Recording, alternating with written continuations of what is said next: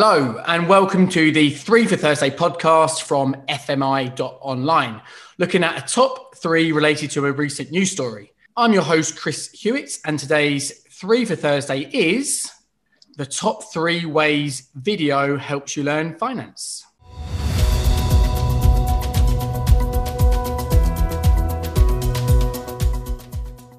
Now, at the start of the podcast, I said the 3 for Thursday relates to a recent news story. Now, that will normally be our format, but today it's a special episode where, as opposed to looking at a news story, we're going to speak to someone who works at FMI.online and ask a bit about them, and then they're going to give us a top 3. And so without further ado, I'll introduce my guest for today. Tom, good afternoon. How are you doing? Afternoon, Chris. I'm doing good. Thanks for having me on the podcast. Thanks for coming. Can you give us a bit of an overview about what you do day to day and who you do it for? Sure. So I'm a senior video producer at MBA Training and FMI. And day to day, I basically just create video content for all our platforms and for our programs. We have a lot of training programs. A lot of it's digital, and video is a very big part of that. So as I said, this is a slightly different podcast this week, where you are going to share with us a top 3. And the top 3 today is top 3 ways that video can help you learn finance. So from your perspective, what are the top 3 ways? So of course, this is in my opinion, but number 1 for me is visualization. So when you're dealing with finance, you've got a lot of information coming in. And a lot of times, that can be quite heavy if it's text-based. Yeah. And what video does really well is it visualizes that, whether it's through animation, through someone speaking to you, through graphics. There's a lot of ways you can visualize something through video.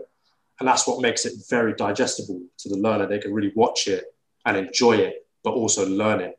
From your individual perspective, aside from finance, if you were to learn something, how do you personally like to learn? What type of learner do you think you are? I'm constantly online watching tutorials, replaying tutorials, just watching them. If I literally have any questions, anything I want to learn, Google it, watch it. Okay, so that's number 1. What would be your, and for the record, I think it's probably the way that I learn, but I'm more interested in your answers. What's your second way that video can help someone learn finance? Number 2 is proximity. So I think video can almost serve as almost a simulation, as if you're getting taught, you're in the classroom. And this is especially important in the remote setting we're in now, where if you're just reading text all the time, it can feel quite impersonal. And I think video helps that. You can get, using great camera, great lighting, great presenting, you can really drive home some messages and do some good teaching through the camera. Yeah, that makes sense. A really good one. And your third way that video can help you learn finance? Third and final is replay value. So a really good video, short, snappy, concise video will be nice to watch over and over. And that's really good for learning. If you just keep pressing replay, you can rehash it out, rewatch it, and it just really, you retain that information just watching it over and over, and you're enjoying watching it over and over. I think that's really interesting. Obviously, I'm one of the presenters, if you want to call me that, who puts together the content. Often we just give you a load of content, and almost by magic, you return something digitally. So it's interesting from my perspective to hear that. From your point of view, what are some of the things you most enjoy about what you do, and what are some of the challenges in putting together digital content? So I think the biggest challenge is a lot of these things have so much information, it's quite hard to actually visualize. And I think that's what I really enjoy, is finding creative ways to visualize certain things. I remember when I started watching some of the early FMI videos when I first joined, I didn't really know much about investment, short selling. And one of the FMI videos literally did that. It visualized it in an animation. Yeah. And I think that's what I enjoy doing, just finding exciting ways to visualize these things. Yeah, I really do find it interesting from the other side of the coin, if you like. One final thing, you did listen to the other 2 podcasts. You can answer candidly. Because obviously I think Ryan was our first guest in episode 1. Justin was our second guest in episode 2. And you said, so finance isn't your background. How do you find the platform, if you like, for podcasting as a way of taking information? And any, from your neutral perspective, if you can call it that, how do you think it could be developed, if anything?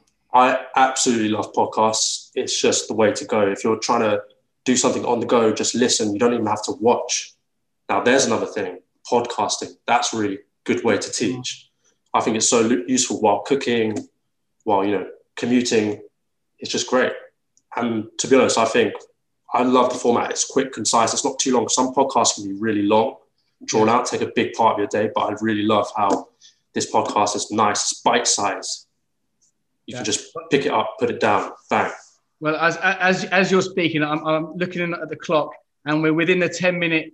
There we go. We've given ourselves, so that's good. Well, Tom, thank you so much for joining today. This is a slightly different podcast than usual, but I really appreciate your time. Thanks, Chris. Thank you very much, Tom. So thank you, Tom. Thank you again to our listeners. Appreciate the feedback you've given so far. Again, we'd love your support. You can do that by going rating, reviewing, and subscribing to our 3 for Thursday podcast. And while you're at it, have a look at our resources at fmi.online. See you next Thursday.